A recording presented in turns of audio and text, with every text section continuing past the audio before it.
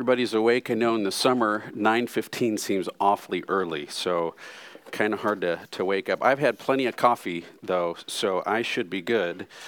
Hopefully you've had your coffee, too. Today, though, we're going to talk about waking up.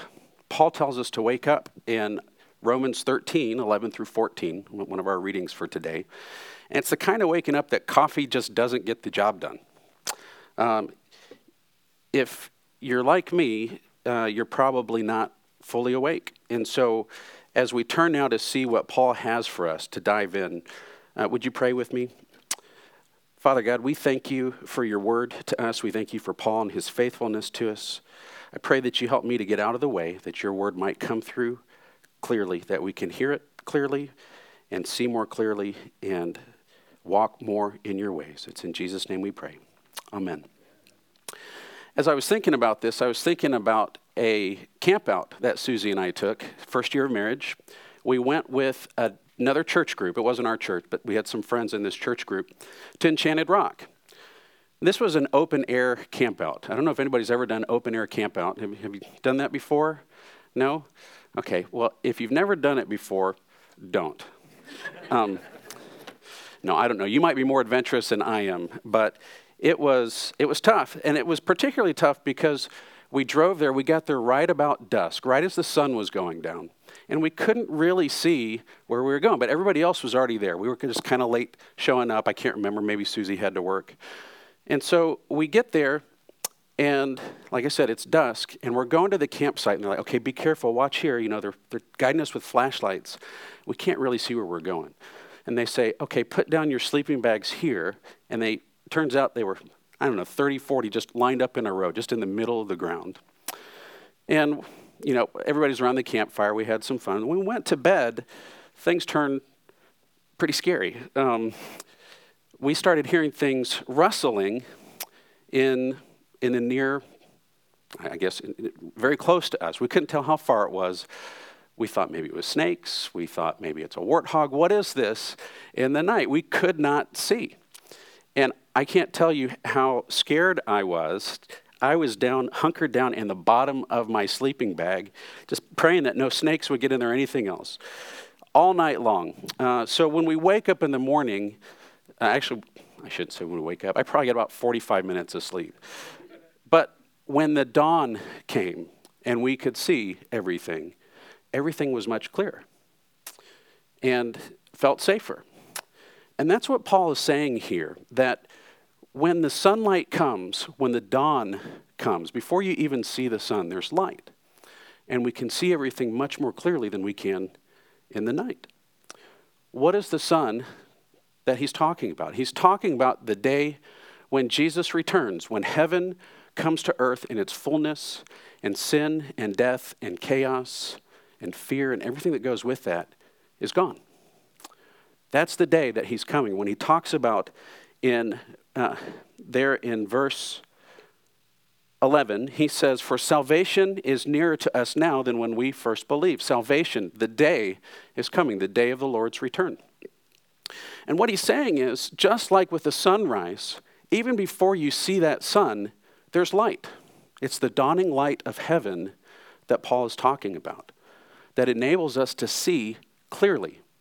And we can't see clearly in the night, but we can in light of heaven. And it's this light that illuminates everything for us. So what Paul is telling us is to have this heavenly perspective, the perspective of heaven, heaven's light shining on our lives, on our world, on everything that we see, that we might live by that. And it's this heavenly perspective that changes everything. One example that immediately came to mind, Paul throughout his writings describes us as saints. He describes you and me as saints. To me, that's very encouraging. I'm not a saint. I'm not holy. That's what a saint is. It means holy ones. He sees us the way we will be in heaven when God is done working in our lives. And he calls us that. That's the perspective. That's the lens that Paul sees us with, because that's the perspective of heaven. When we see that, it's very freeing. It's very encouraging. Paul wants us to see ourselves like that and to see one another like that. In fact, he wants us to see all of creation in that heavenly perspective. this dawning light from heaven enables us to understand history. We know where history is going. We know what it's going to look like. Heaven comes to earth. Everything is perfect. Sin and death and chaos are gone. This heavenly light also exposes the inferior old way of life that you and I and everyone under the sun or walking in the night, we're all familiar with. What is this inferior way of life? What is it that we can see more clearly in the light of heaven? Well, it's a way of life that's conceived by darkened minds, by people walking in darkness. I would say this is what people do when they have nothing better to live for than their own flesh, their own bodies. There's no greater cause to live for. What's our default? We just default to gratifying our own flesh. And what I want to suggest is this only makes sense. Living for the flesh only makes sense when we can't see with heaven's light. In other words, when we see with heaven's light, living for the flesh no longer makes any sense at all. So Paul, it's going back to chapter 1 and in chapter 12 when he talks about darkened minds versus enlightened minds, he's picking up on that same theme here. The dawning light from heaven has come and things look different. And so Paul tells us to wake up. It's dawn. The day is almost here. Wake up. Things look very different. And so what we need to do now is look and see if we can understand a little bit more about what Paul means. How many people have seen The Matrix, the movie The Matrix? Okay. So I don't want to have any spoilers here, but by the way, it's been out for about 16 years. So if I'm spoiling it for you, well, I'm sorry. But what Paul is saying here, to wake up, reminds me of The Matrix. For those who haven't seen it, the one or two people in here who haven't seen it, just kidding. This movie starts out with, it looks like today, a guy named Neo. He's just an everyday programmer. And he is attuned that something's not right. There's this matrix, they call it the matrix, it's kind of like the internet. And he has this sense that people are trying to control. It's the government or somebody else, and he wants to get at the truth. Well, so it's a fantastic movie, one of my favorite movies. And so there's this scene where he comes to this character called Morpheus, who understands the truth a little bit better than Neo does, a lot better. And he asks him, do you want to know what the matrix is? And he proceeds to explain it to Neo. He says, it's everywhere you look. You feel it everywhere you go, no matter what you're doing. It is the world that has been pulled over your eyes to blind you from the truth. And Neo asks, what truth? Morpheus says that you're a slave. Like everyone else, you're born into bondage, born into prison. You cannot smell or taste or touch. It's a prison for your mind, prison for your mind. And he says, unfortunately, no one can be told what the matrix is. I have to show you. And then he gives them a choice. He says, you can take this blue pill, and I don't know why they use the pills, but, I don't know how that works, but, we'll go with it. Take this blue pill, and you'll go back to sleep, and you wake up in your own bed, and you can believe whatever you want to. Or you can take this red pill. And if you take this red pill, I'll show you the truth. And of course, Neo chooses the red pill. And it turns out that everything, it is a prison for the mind. Neo, just like every other human being, is sitting in a pod, basically a battery for these sentient machines. It turns out that it's way in the future. We created machines. There's this big war. And now all human beings are enslaved. They're trapped in a pod. And what the Matrix is, it's a program. It's a simulation of reality that makes us think that we're alive and walking around and doing things. But in reality, we're just hunched over in these pods. We're kept unconscious, but our minds are on. And so, without going more into the Matrix, if you haven't seen it, go see it. I'm probably going to watch it again sometime this week. But why is this helpful? It's this idea that our minds are not free. Our minds are imprisoned. And I think that's exactly what Paul is saying. Look here again at verse 11. He says, besides this, you know the time that the hour has come for you to wake up from sleep. You've got to wake up from sleep. For salvation, the day of the Lord's coming, is nearer to us now than when we first believed. So that's what I want to focus on, when we first believed. He's talking to the Roman Christians, and he's saying, even though you first placed your faith in Christ, you're still asleep. Did you think that was possible? That you could place your faith in Christ and still be walking around like a zombie, still have an imprisoned mind? That's what Paul is saying here. Morpheus goes throughout the movie telling Neo, free your mind, free your mind. And he shows him how to do that, how to break out of this bondage of the matrix. That's what Paul is saying. He's saying, wake up. Your minds are darkened. You're continuing to live according to the darkened way of life. Even though you've placed your faith in Christ, your mind is still darkened. Wake up. Quit living like it's nighttime. Quit living a life according to the lie, just like the Matrix told a lie. We live according to a lie. What's the lie? Well, the lie is that life according to the flesh is satisfying and makes us happy. That's it. That's the lie. It comes in lots of different forms, lots of shapes and sizes, but life according to the flesh is satisfying and makes us happy. So we have to ask ourselves, are we continuing to live a lie, or are we living according to the heavenly perspective? This heavenly light that shines and shows us how inferior that way of life is. Which is it? It's probably a mixture. If you're like me, it's a mixture. But what we have to do is we have to look at how we spend our time and determine, are we awake, are we asleep? How do you spend your time? If it's pretty much the same as those without Christ, you're probably asleep. That's what I think Paul is saying. And so we must constantly seek the heavenly light, the heavenly perspective. Just because the daylight is here, just because we can see, doesn't mean that we do see. We have to actively seek it. It reminds me of, I'm sure a lot of people have seen this video on the internet. When cell phones were first out, these were a lot more common, where people would walk with their cell phones and they'd bump into a wall or, whatever it might be. There's this one that I remember,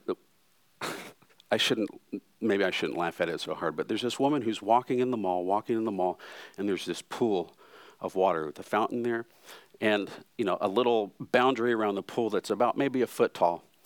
And she just trips into the fountain and just gets all wet.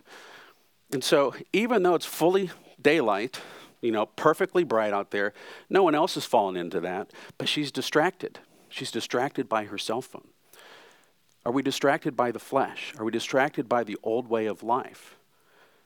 Instead of turning our minds to actively seek heaven's light. So we're supposed to wake up. That's the first thing that Paul tells us. We're supposed to wake up because the dawn is here. I think he also tells us to toughen up. And I love this shirt right here that you've got on. It says, tough as nails. Tough as nails. I couldn't think of a better way to put this next point that we're going to talk about. So far in this sermon in chapter 12, we've seen Paul talk about some pretty tough things to do. He talks about offering our bodies as a living sacrifice, that we're supposed to sacrifice our own lives for other people. He tells us to bless those who persecute us, to love our enemies, repaying evil with good, to leave judgment and vengeance to God rather than doing it ourselves, to submit to flawed governments. Those are tough things to do. And I think what Paul is saying here is that, sure, they're tough, but with a heavenly perspective, they make all the sense in the world. I think when we take on this heavenly perspective, when we see things today the way that God does from heaven, the way that the heavenly light allows us to see, we're willing to endure hardship for the sake of others. We're willing to endure that hardship, to do the hard things for the sake of others. We're willing to strive for the greater cause. We're motivated to do it instead of for temporary comfort or pleasure or financial gain, security, other distractions. I know it's hard to say it that way, but painting it black and white. I think that's what Paul is saying. And that's what Jesus did, right? He was tough as nails, literally. He was nailed to a cross. He was willing to sacrifice his own well-being for the sake of you and me. Of course, he's our model, right? We all know that. All the apostles. Think of all the martyrs who have died since the time of Christ. Those are people who were awake. They got it. They were tough as nails. So what I want to suggest is we probably need to toughen up a little bit. And I'm talking to myself as much as anyone else in this room. When we have this eternal perspective, this heavenly perspective, we're enabled and encouraged to do the hard things. What's this heavenly perspective? Right? We already talked about how God sees us as saints, right? As holy for what we will be. We know that our eternal destiny is sealed. If we're in Christ, we know when our life is over, we will go to a better place and eventually come to the perfect heaven on earth. We know that creation is going to be perfected. We know that we'll live in peace and security and life overflowing. We know those things. When we have that perspective, when we have that perspective, we're enabled to endure a little discomfort, a little pain, a little suffering, maybe a lot of it. That's what it means to wake up. And it helps us to toughen up. I think Americans, by and large, are a little soft, at least mentally. We come to expect comfort. It's so easy to achieve here. We come to expect it, to demand it. We seek it. We plan for it. That's what we've been trained to do, take refuge from the world for ourselves and our families. But we don't have to look very far to see suffering in the world. And what we're called to do is to go there. We need to resolve to have tough minds, resolve to engage a hurting world. And we do that when we wake up, when we actively seek heaven's light. So if we're supposed to wake up and we're supposed to toughen up, the last point is that we're supposed to gear up. Have you ever been, I looked in this, I thought it was military. I don't think that it is. But like on a hiking trip or something like that, when it's gear up, that means gather your stuff, let's go. Get all the equipment you need to go out and do the work for the day. And that's what Paul is saying in the last part of our verses today. When he says to put on the armor of God, and he says to put on Christ.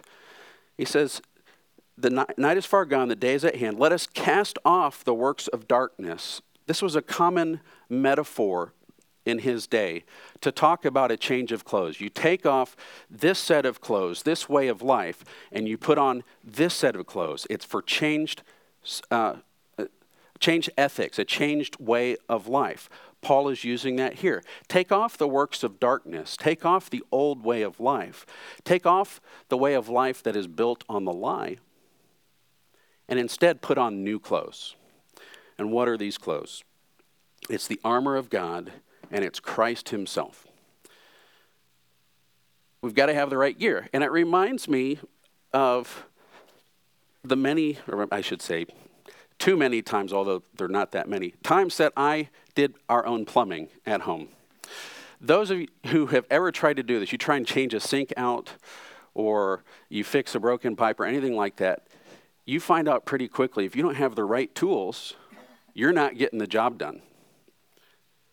I remember just playing with the wrenches I had, trying to loosen up this sink, and I went to Home Depot and I said, I can't get this. What am I doing wrong? I said, oh, you need this wrench right here. Okay, go back. And then something else wrong, go back to Home Depot. All right, here's my problem. Oh yeah, you need this. Well, why didn't you tell me that before, right? But the point is, you can't be an effective plumber without the right gear. And that's what Paul is saying here too. Wake up, toughen up, and put the right gear on. And that gear is the armor of God and Christ himself. We're not going to look at these passages, but if you're taking notes, you can turn to 1 Thessalonians 5, verses 1 through 11. It's a very parallel passage to our passage today. And Paul talks about a little bit more about the armor of God. It's faith and hope and love. These are virtues, right? Virtues of Christ. In Ephesians 6, in 10 through 20, Paul talks again about the armor of God. You can tell this is important to him. And he talks about truth and righteousness, the gospel of peace, faith, salvation, the word of God. These are the virtues. These are the tools. This is the equipment. This is the gear that we're supposed to put on. We take off the old clothes and we put on the armor of God. It's a changed way of life. And by the way, these are work clothes. The old clothes, that's just reveling in the flesh. We're not going to dwell on what he talks about here, some pretty bad stuff that the Greeks did at the time, that the Romans, that was the old way of life that they were saved out of, but gratifying the flesh. Take those clothes off and put on work clothes and get to work. That's what Paul is telling us here. That's what he's urging us to do. So you have to get the right gear. It's Christ himself. It's his everything that he did, his deeds of love. All the virtues that he had. Those are our work clothes. That's the gear that we need. And the other thing in the background here is the idea that when you put on clothes, it's like playing a part in a play or in a movie. You got to wear the right clothes to play that character and act that out. And even though you and I are not holy as Christ is, we're on our way, right? Remember, we're on our way. But even though we're not holy like him, we have his clothes. We have his spirit. We have Christ himself to walk with us. We have his word. All of those things he will equip us with if we will just go. The Roman Christians were asleep on the job, right? They had placed their faith in Christ and they were asleep on the job. Are we? I think a major challenge for American Christianity is the American dream. You've heard me talk about this before. It makes us sleepy, or rather, it's what we do when we are asleep. Those are the old clothes. It's what we fall into. It's what our culture tells us. It's easy to do. To spend time pursuing that is a distraction. It's like looking at our cell phones, we'll trip and fall into the water. That is what's in our background culture that we have to wake up from.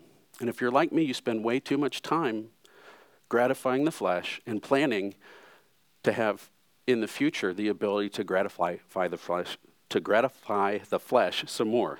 Too many F's in that sentence. But the heavenly light shines on those plans, on that old worldly way of life, and on those clothes. And it exposes them. It exposes all of that as a fraud and a lie. There's a better way to live. It's one that brings more life to you and to me and to a hurting world. So Paul tells us to wake up. The day of heaven is near. Its light enables us to see clearly. And we are to toughen our minds up, resolve to do the hard things that Paul has called us to do, to endure hardship for the sake of that eternal plan of making heaven a reality on the earth today with God's help. And then we have to gear up, trade our old clothes for our work clothes. It's the armor of God and Christ himself. Will you pray with me?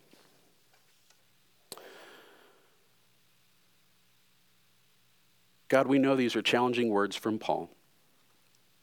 And these are difficult things for us to do. We pray that you help us to see clearly. That we would do the things that we need to do to gain the heavenly perspective. That it's available to us, and we already know it in part. Let us not be distracted by the things of this world, but instead focus our minds on you and your word, that we might gain the heavenly perspective. And then give us the toughness of mind, the resolve to go and encounter a dying world and to bring your love and peace to that world. And God, as we go, help us to put off the old clothes and put on the new, that we might be prepared to walk in your ways and to serve and imitate Christ our Lord, in whose name we pray. Amen.